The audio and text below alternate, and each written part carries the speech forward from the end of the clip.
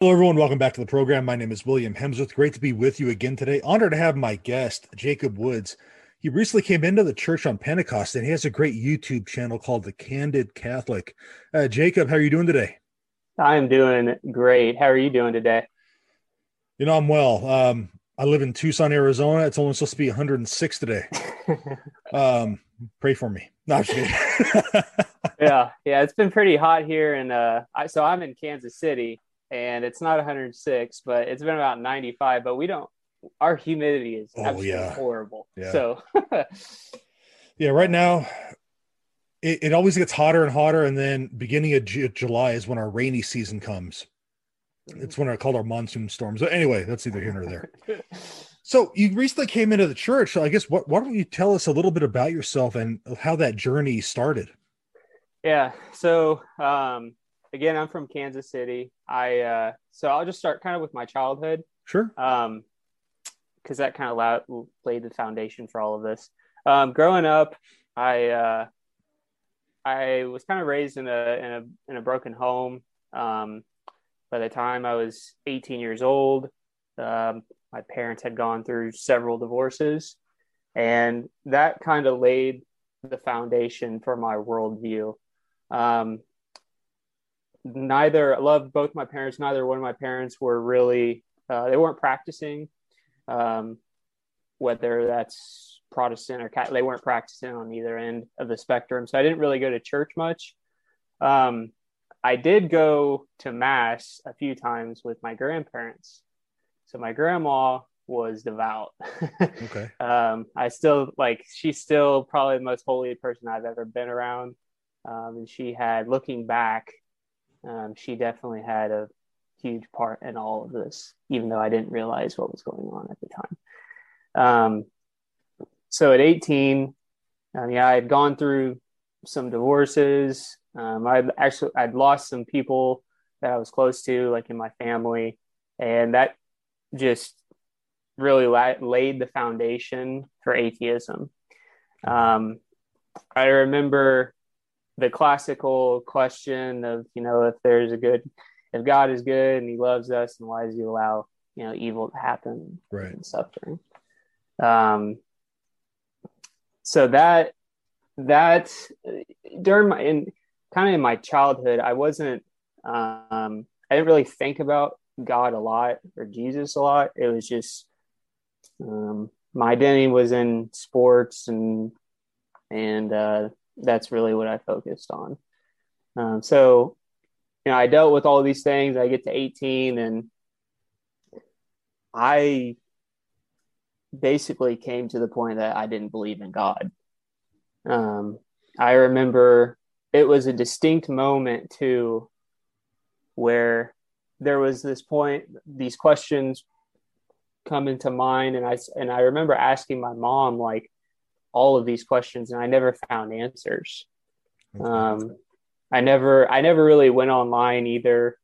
When I was 18, that was 2011, so we had the internet and everything, but it wasn't quite as developed with YouTube as it is now. And so never really got answers to any of my questions.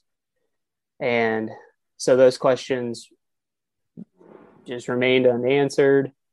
And I also remember, looking back, I remember that I had this thought that, if I reject God, then I can basically do whatever I want. There's nothing that's going to stop me from living the life that I wanted to live. And it reminds me of what Paul says in Romans, that people suppress the truth. Well, I Right. suppress the truth. Right. And so at that time, it felt freeing, actually. It was like, man, I don't have to think about somebody else, watching over me per se. um, so at 18, that happened. And, like throughout high school, I was a pretty good kid. Do any, I didn't really party that much. I was popular, but I I remember like my anxiety was so bad I wouldn't go to parties. And so like when I was 18, I my senior year, like I found alcohol, and and I started going to parties, started drinking, started doing everything else that you can think about. And from there, I graduated high school, and I went off to a junior college, about 3 hours away from home to play baseball on a scholarship. And so I was in this relationship with this girl, um, and I was 3 hours away from home, and um, my life kind of just started falling apart. Um, the drinking and the partying, it got worse and worse and worse and worse, and I found myself doing things that I wouldn't have thought I would have done. And so I left that junior college and then came back closer to home to a JUCO that was about 45 minutes away from my house. Um, and that was second semester of my freshman year in college, and I played there for 2 years. Had success on the field. Like I yeah, I had success. I had offers from other 4 years, but like the other things were coming up, but my baggage was following me per se, Okay. and things are just getting. It just kept on getting worse and worse. um, and so I played there for 2 years. So from 18 to I was 20, and I had an offer.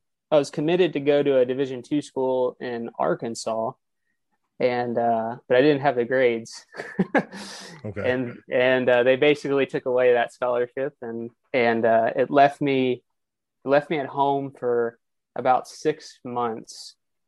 Um, and I remember I was at that time I was working out and doing some classes, some online classes, and I look back now, and that was kind of it was an important time because it had removed me from baseball, and it removed me from all my friends because everybody else, all my other friends were, away from home. They're playing baseball or they're doing their Right. thing, and so looking back, like I had a lot of time to think and reflect.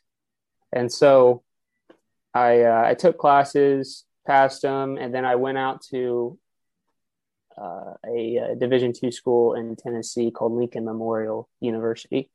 It's about 45 minutes away from Knoxville. I'm sorry to interrupt. Do you Yeah, think that time was more of a wake up call, like, get your life right or something like that? it, not not at that time is when my Okay. life turned around, but it definitely planted seeds. Let's Okay. just say that, for sure. Okay.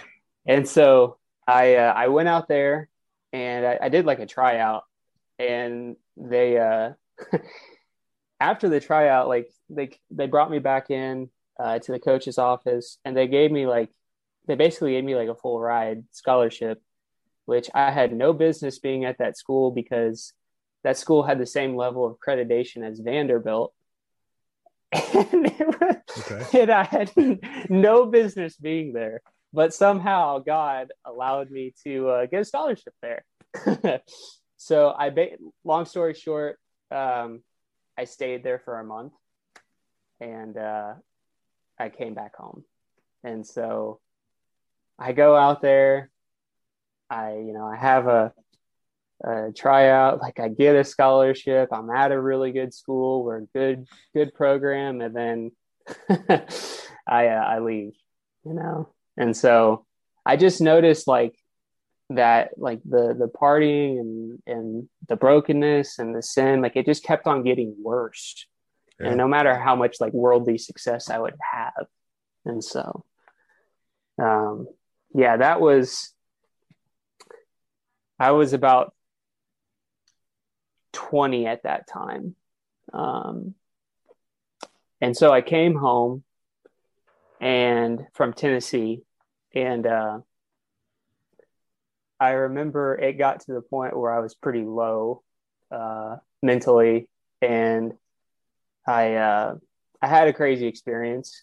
Um, I was at a point where I was pretty much done with life, and I was in my room about to do it, and I I heard an audible voice. Oh, um, and it was the way that I could describe it was like, we know how God speaks like through his word, and it's kind of like that small still voice. hmm. This wasn't like that. It was like, so where I was in my room. It's kind of in the back of the house, and I would say that it would be like, let's say somebody was in the front of the house, saying my name kind of off in the distance. That's how it sounded. Okay. And kind of like Samuel in Yeah. First Samuel, when God's calling Samuel, and he's like, he keeps on going, and he doesn't realize it's God. Well, Yeah, you called me. Like, what do you you need? know, right. So at that time, I thought I was just losing my mind, you know. And so, but I remember it was leave the room. You know, that's what I heard. And I was like, okay, well, I'm gonna do that. So I literally like ran out of the room. Um, and again, I thought I didn't know what to think, but I remembered at that point, it was crazy. I started having a interest for reading, Mm. which before I barely passed any classes in college, and high school was skated through. Like, I couldn't stand reading, couldn't stand learning at all. But from that point on, it's like, man, I just couldn't put down books. So like the first book that I read was The Reason for God by Tim Keller. Oh, wow. Okay. And I was just devouring apologetics. You know, at that time it was from a Protestant perspective, but Sure. um, yeah, I was reading apologetic stuff. I was reading also. I was looking into other faiths as well. Um, I just really wanted the truth. That's all I wanted. Yeah. And so from that point on, from 21 to 23, I was reading the Bible every single day, hours on day. I was reading other things as well. And I was actually kind of getting into like New Age. Um, so I remember, and I still have it up in my room. I remember like writing down affirmations every single morning. Like I'd write down, "You're loved," you know, like be positive, that kind of thing. Hmm. So I didn't get into it really deep, but I just remember believing that like if I put out positive energy into the universe, that it would bring back, you know, good things in my life. And so I believed it. That whole secret thing, right? Yeah, exactly. The whole thing. And but I was also at the time still studying scripture a lot, and so I did that for 2 years. And at 23, I remember it the Bible clicked in a way that it had never clicked before, because I was doing all these things, these new age practices, um, and trying to be positive, and I was working for um, a corporate company, so that's kind of big into corporate culture, be positive, that kind of thing. Which that's not bad in and of itself, Sure. um, but I was kind of looking at it as my salvation. And I just remember I'm reading in Romans, and the the doctrine of sin just clicked for me. And I'm like, no matter what I try to do and how much I try to get better, there's still something wrong. And I know there's something wrong with me. There's this iniquity too, like, Hmm. and I was like, this is totally right. Like the Bible is true. Right. So did this help you with that question you had when you were 18, the whole problem of evil? Like, if there's such a good God, why is all these things going wrong? Or Yeah. And like all of that, like, you're reading like apologetics and taking in like William Lane Craig was another one that I Mhm. was watching a lot.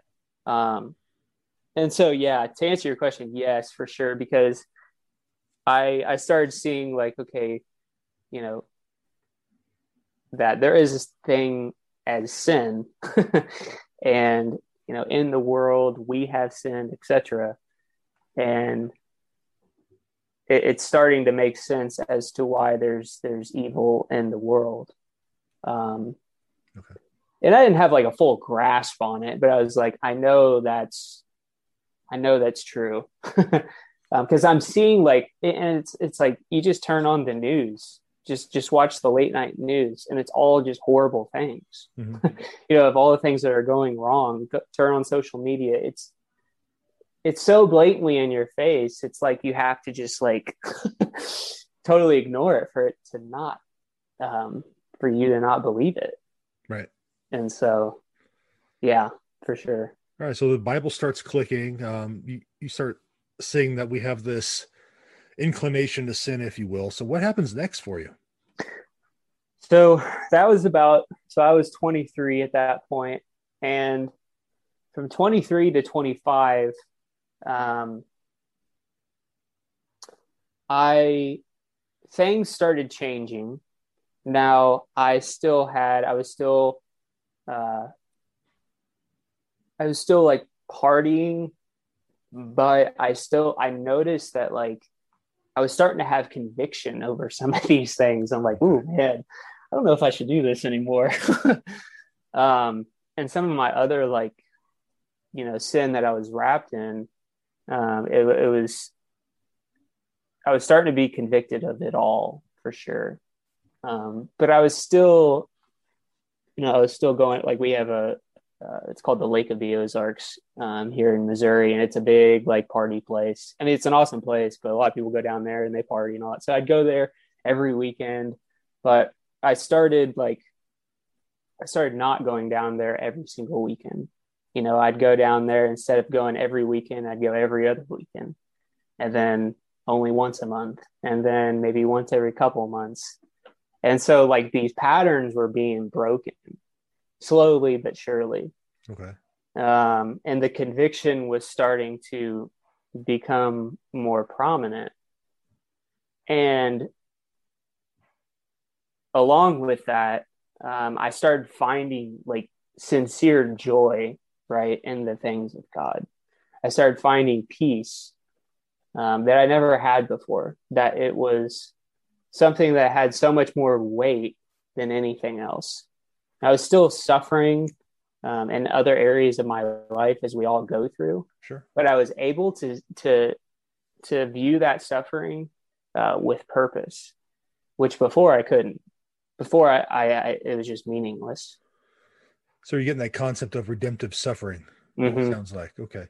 Now, Yeah. during this time, because you mentioned you were going to the Lake of the Ozarks every week, and were people starting to ask questions like, "Hey, why don't we see you as often anymore?" or anything like that? Um, I remember there was one guy that I would like hang around, and yeah, he would kind of make questions, like he would make comments every now and then, but for the most part, like not really. Okay. I I think like my cousin, he's like he was living, here with me at my house, and he was the one that I'd go down to the Ozarks with every single weekend. And we like he's like basically my brother. And we were in that lifestyle together, and he started seeing a change though. Okay. So like we would smoke, do other drugs, etc. And I'd tell him, sorry, man, I can't. And he started seeing a difference for sure. So the ones that were closest to me and my family, yeah, they definitely saw like things changing. Okay. So yeah. All right. So you're reading these apologists, William Lane Craig. I mean, fantastic apologist. I read his stuff all the time as myself, and you start getting this notion how suffering can be redemptive. So I guess how does the church come into this? I know maybe we were skipping ahead, but I guess what happens after that point? Yeah, so I I was like during this point, like I was starting to go to a church. I was going to a church that was the first church I went to was like a basically just a non-denominational evangelical church, like 5 minutes away from my house. I went there a couple times and did like a Bible or a book study with a group of guys, and never like it was fine, just never really made any connections. Mhm. And so and after I left that church and I went to, so my best friend's dad started a church, and he actually passed away, but he was the pastor, and so I actually started going to that church, my best friend's church. It was about 30 minutes away, and I the first time or the first service that I got there, the the lead pastor got up and basically stepped down from the church. Oh man. So that was my first experience at this church after my best friend's dad had passed away, because I had gone to it in high school a couple times, but not really like I just yeah. So yeah, that was like my first experience, but I never had anything in me that told me to leave. So I just kept on going. Okay. And so he left, and then they had like a associate pastor there, and they would kind of switch off with messages with other people. And yeah, like it was the first church that I started serving. So for, I don't know, within the first few months of being there, I started serving like in the youth ministry, and just started getting involved. Mhm. And at that point, that's when my life was really starting to change. Um, Great. my it was pretty awesome. So I started serving in the youth ministry, and then like I was doing that for I don't know, maybe 6 to 8 months, and then I started feeling I started feeling called to ministry.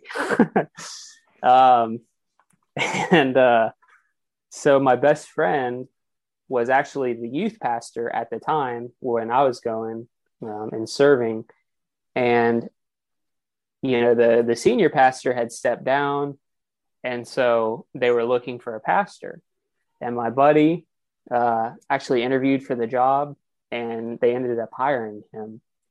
So they hired him, and there was kind of a void left there in the youth ministry, and there was people like multiple people were starting to talk to me about like, hey, have you ever thought about being the youth pastor? And I was like, I don't, yeah, like I'm starting to feel like that tug.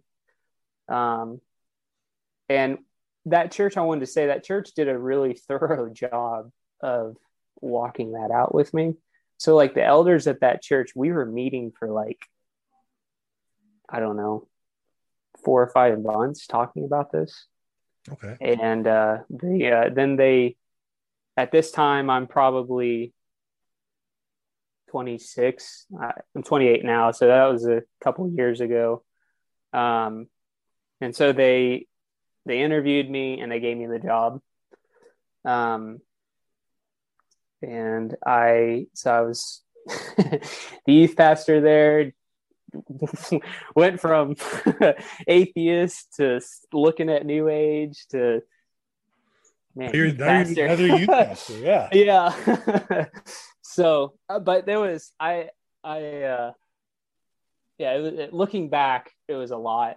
It was a lot to process, and but I loved the kids there. Like I loved everybody I served with. I loved everybody at that old church. Sure. So I was there like, for 7 to 8 months, and I ended up stepping down for reasons I won't go in. There's That's fine. nothing between me and the church, but yeah. So I stepped down, and that was in December of 2019. So I after that I went and got another job, and I started looking at Catholicism in the middle of 2020. So you started looking. Okay, so you go from atheism. You're the youth pastor, which is a big enough step already. And then you step down. You get another job. Pandemic starts, and then you start looking at Catholicism. Talk about like a trial by fire almost. What made you decide to start looking at Catholicism? Because that's a big step. That's a big step on its own. Let alone that you were the youth pastor just a few months prior to this. Yeah. So so I would watch debates between Protestant apologists and like Catholic apologists. So I loved James White, right? Like I was a Calvinist basically. And so I would watch James White quite a bit. And I remember a debate popped up between James White and Trent Horn on Can You Lose Your Salvation? Oh, yeah. That's a G3 conference. Yep. And so I was like, hey, yeah, sure. Let's check this out. Because, I believed in perseverance of the saints. And so I just thought to myself, well, James White, like, very intelligent, he's going to run away with this. And I watched it. And it felt like I mentioned in my video on my channel, it felt like the ground was shaking underneath me. I watched that debate. It was I think it was a little over 2 hours. Yeah. And I watched that debate and I'm like, man, I think Trent Horn won that. And I was like, man, James White, like, that guy he's very intelligent, like knows his stuff. And I'm just convinced by what Trent Horn said. So I was like, okay, I'm going to give that a few days. I'm going to watch it again. Because it's like watching a movie, like things that you pick up or you might miss some things the first time. Right. Right. And so I watched it again and I became more convicted the more times I watched it. So I watched it probably, I don't know, 4, 5, 6 times. And that definitely started cracking my foundation, at least of Calvinism. Okay. What specifically hit home the most out of that debate?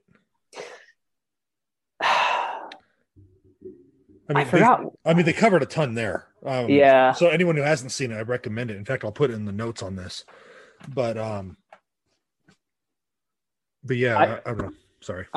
It's okay. No, I felt like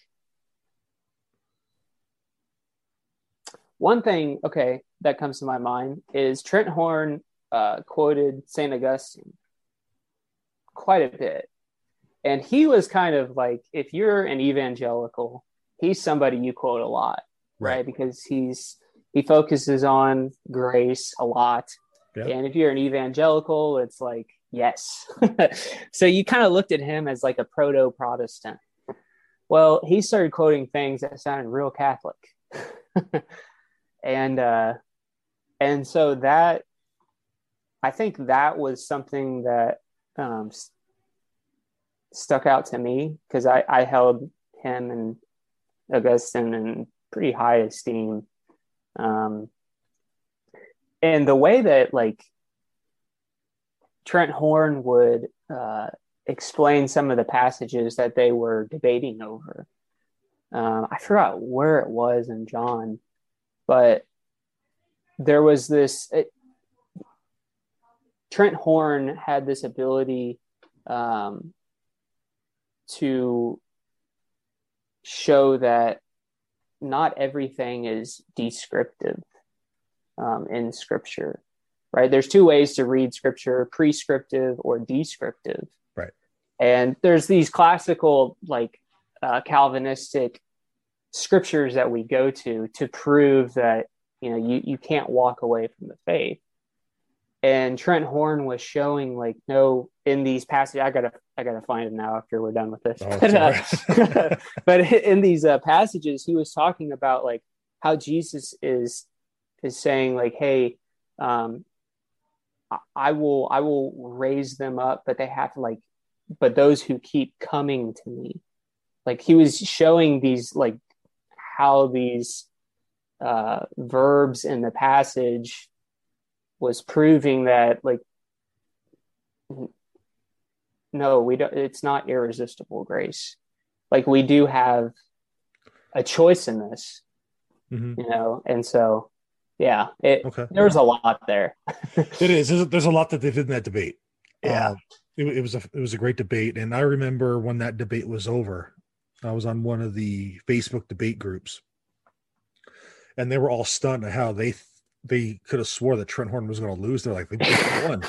They were Calvinist Reformed as well. It was specifically a Reformed Calvinist group I was just checking out, and that's what they were saying. So you weren't the only one, man. Yeah. Yeah, it was impressive. So it was. So you watch this debate, you hear this quote, you hear Augustine mentioned in a whole different light. So I guess what happens next? So from there, I came across, I think the website's called Early Christian Writings. Okay. And I came across writings of the Church Fathers. And that was one of the like pivotal moments. I started seeing how the Church Fathers didn't sound Protestant at all.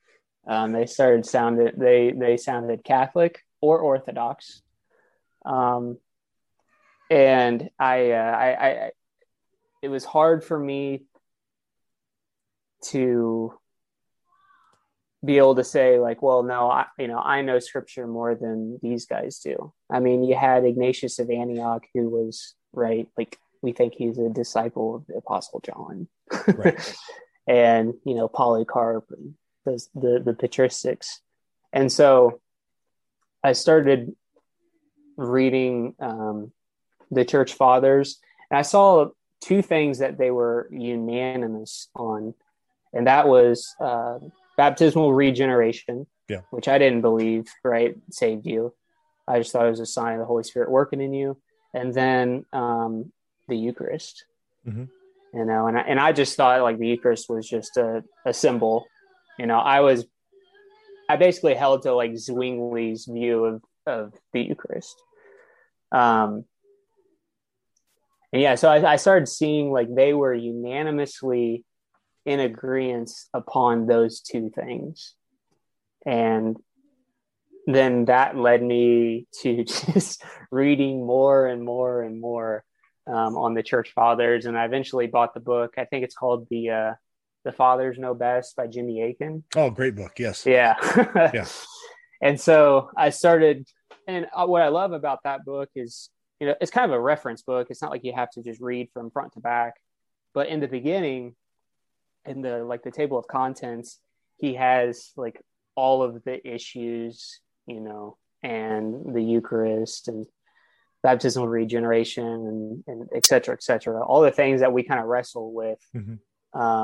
He has them laid out, and then like you can go to the issue and see what the Church Fathers said about it, and see their quotes. And that really opened up a floodgate.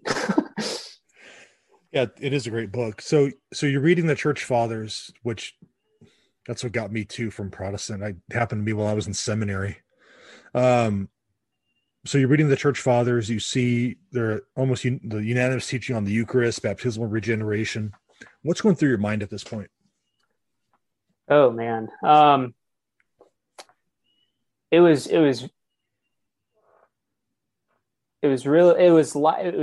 pretty close to how I was feeling at 21. Like I started asking a bunch of questions about things that I had believed in. And I told myself, I was like, no matter what, I just want the truth. That's just what it went back to. Yeah. And I will sacrifice whatever it is to find that. Right. And so, I'm wrestling with all the things that I believed in, on doctrine. And I'm thinking to myself, well, I'm already in. I got to give myself up to it and keep searching and keep reading. And then, when that happened, so when I was reading like the church fathers, it's like I took off my Protestant glasses and put on my Catholic glasses. And I started reading scripture way differently. Yeah, like it's there the whole time, or was it? Yeah. It's like this paradigm shift. And I remember it was crazy. I remember one night I had this. It was like God was pulling on my will. It was. I know I'm not worshiping correctly. There's something a little off. And I remember, I got to go to it right now. I remember I came across, and so that thought happened, and I don't remember if it was that night or not. But I remember I came across Luke 24, in the road to Emmaus. And Okay. I'm reading, and I had read that passage multiple times, but I'm going to this church, this evangelical church. And basically what we do, we would have, 2 songs at the top, a sermon, and then close out with 2 songs. And there's something in me that was like, there's something else. Like there's more fullness somewhere else. It's not like it was totally wrong. Mm-hmm. This is just not quite the fullness. And so I came across Luke 24, where Jesus opens up the like Cleopas, and he opens up their minds to the scriptures. And then in the breaking of the bread, they notice who he is. And then he disappears. I'm like, hold on here. What's going on? Right.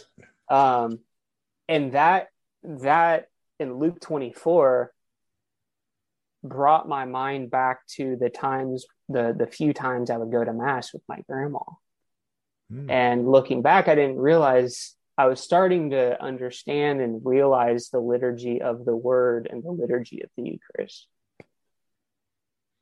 Powerful, man. Powerful. Yeah. That had to have been a really like whoa, like eye-opening moment. So you make this connection now. You see something was missing, then you realize like this is the Eucharist. This kind of like an outline of the Mass, I guess, if you will. Liturgy of the Word, the Eucharist, and in the road of the Mass. Mm-hmm. What happens next? Like you have this aha moment. Like, did you wrestle with it anymore, or what was going on? So after that, I read Justin Martyr's when he talks about the Mass. Okay. Yeah. And so I read that. I'm like, gosh, hey, man, that's exactly what they do in the Mass. Like the form of it is identical. And then I forgot what book it was, but it was a book by Scott Hahn where he talks about how the Mass is portrayed in Revelation and kind of his like, do you know what book I'm talking about? The Lamb's Supper. Yes. Yes. So I read that, and after that, I was like, okay, I got to go to Mass. Wow. So you started going to Mass at this point then? Yeah. Okay. So this was probably the first time I went to Mass was maybe November, or I don't know, a little bit later, probably December of last year. Okay. And I started going to Mass. Well, let me back up real quick. I reached out to a girl I went to high school with. She was the only Catholic that I knew that was right around my age. Sent her a message on Facebook, and I was like, hey, do you know anybody that really knows their Catholicism? And so she was like, yeah, let me try to find somebody. So she reached out to our associate priest at our parish. And then he reached out to a guy that had a PhD, and he was just a recent convert into Catholicism. And he was a deacon, I believe, in the Anglican Church. And so I met up with him, and I'm like, hey, man, like, I've got some questions, but let's just talk. We just had a dialogue. It wasn't an argument or anything like that. And so I asked him where he went, and he told me, and I started going there, and in December. Okay. So. Wow. So you came into the sorry, I'm just piecing together the timeline. So this is all this happens, Mm-hmm. and at Pentecost you come into the church. So did you just have that one-on-one education with a priest then? Because RCA has already started at this point in most parishes. That's why I ask. Yeah. So I started going to RCIA in January. Okay. And our RCIA is phenomenal. I mean, it is awesome. And I started out in inquiry for like the first week, and then I had a conversation with Father Mattingly, our associate priest, and I was like, "Hey, man, like I'm ready. Let's go to the catechumenate." All right. And we had like a long conversation for 2 or 3 hours, and he's like, "Do you really have any questions, or are you pretty much?" I'm like, "No, I'm pretty much there." All right. And so I asked him, I was like, when do you think I could come into the church? And he was like, I think he mentioned like August, September ish. I'm not sure when, besides Easter Vigil and then Pentecost. But so I was going to RCIA right from January and then we had that conversation. And then eventually he was like, yeah, I think you're ready. Okay. And so I had been going to RCIA for that whole time, and I still go too. They've asked me to go up until December. Okay. So I wanted to mention something. I was looking at Orthodoxy as well during this time, and talking about God's providence. I really did I liked Orthodoxy. I actually reached out to a local priest here that is at an Orthodox church. And we didn't ever connect. So I look back and it was definitely God's providence. But I liked a lot of what Orthodoxy had to offer and say. But I remember reading Pope Peter by Joe Heschmeyer. Okay. And I read that book. I'm like, okay, Orthodoxy and Catholicism, right? We have the sacraments, we have valid apostolic succession. There are a lot of things that we're good on or close. And then the issue of the Pope, right, came. And I read that book and I'm like, okay,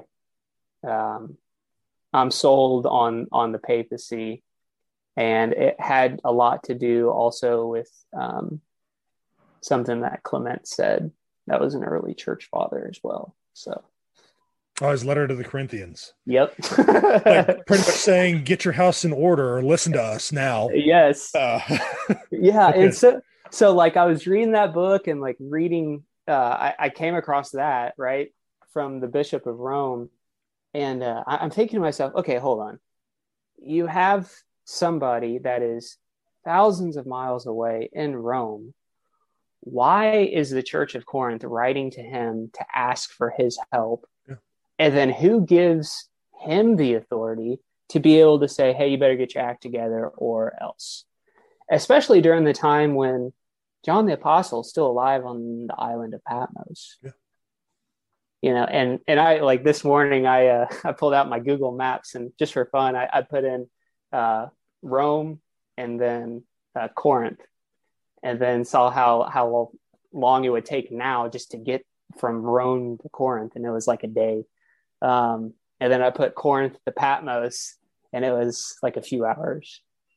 So you could have gone the shorter route, but they didn't yeah, do it. Okay. right. It's like, why would you, especially in ancient times, it's going to take forever to have letters travel. It's not like a lot of people take our lifestyle for granted. For granted. Yeah. Like it's always been this way, but no. No, it hasn't. Yeah. And so that was something that really, really made a impact for sure. Okay. That's huge. I never thought about that actually. That's great. That puts it a lot in perspective. Really does. So let's fast forward a little bit. You come into the church from Pentecost, then you start this YouTube channel, the Candid Catholic. So how did that come about? So I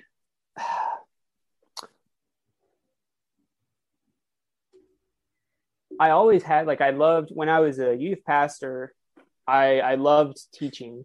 I found myself, like, even before I was a youth pastor, when we would have like our small groups with our kids, like I found myself teaching in the small groups.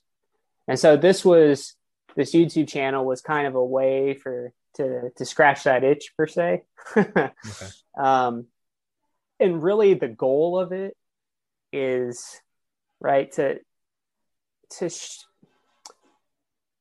I want to be kind of a conduit to, right, the Trent Horns and the Scott Hahns. And if somebody can watch it, right, and they're a non-Catholic, and it just makes them question, just a little bit, like, my goal is to be able to, like, pass like them on and show them Trent Horn and Scott Hahn, because I never knew them when I was a Protestant, right? Like I loved John Piper, John MacArthur, Matt Chandler, all those guys, and they were phenomenal preachers. But I never knew about any of these others, and like Jimmy Akin or any of them. So that was kind of the motivation. Okay, so what's been the response from your channel so far? I've had the first couple weeks. I had a lot of people, like, subscribe. I had a pretty good response. I've had some pretty good engagement with people commenting, and I actually had somebody, I forgot what his name was, but he left a comment on my video talking about Mary being the Queen of Heaven, and he was very charitable. What he said, he wasn't argumentative at all. But he had kind of an objection, and I responded back to him, and I left him my email, and I basically said, hey, if you want to learn more about this, because I think he had goodwill, I could tell. Mm-hmm. If you want to learn more about this, like, reach out to me. And so that was yesterday. I don't know if he will, but I'd love him to, and then I could provide him a lot of good resources. So great. Again, that YouTube channel is the Candid Catholic.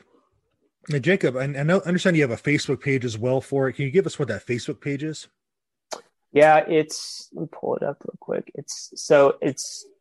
I believe it's just Facebook. It's facebook.com and then /Candid Catholic. Let me double check and make sure. Yeah. Yeah. So it's just, if you put in Candid Catholic, it'll pop up.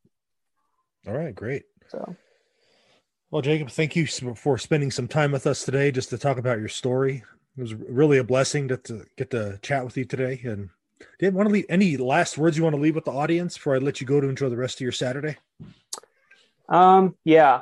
I want to say that if there's anybody that's watching this, or that will watch this, that's a non-Catholic, I just want to encourage you, just to consider the other side, and because, like, when I was a Protestant, I would hear about Catholicism and what they believed in, but I never went to to the actual source.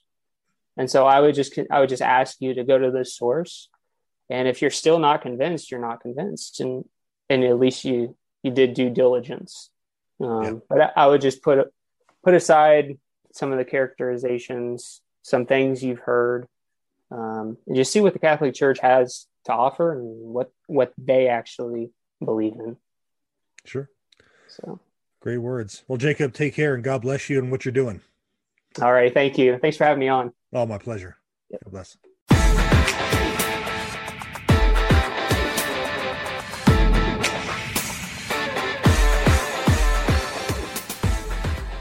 Trying to get home to stream that highly anticipated series finale? Well, it may take longer with T-Mobile 5G home internet. You could be stuck with slower speeds during the busiest hours because you share your network with cell phone users. Why deal with that? Switch to Cox Internet with 2 times faster download speeds than T-Mobile 5G home internet during peak hours. Plus, Cox offers free panoramic Wi-Fi equipment and a 30-day money-back guarantee. Why not switch? Visit cox.com/5G home for details. T-Mobile prioritizes certain T-Mobile phone users over home internet users during times of congestion.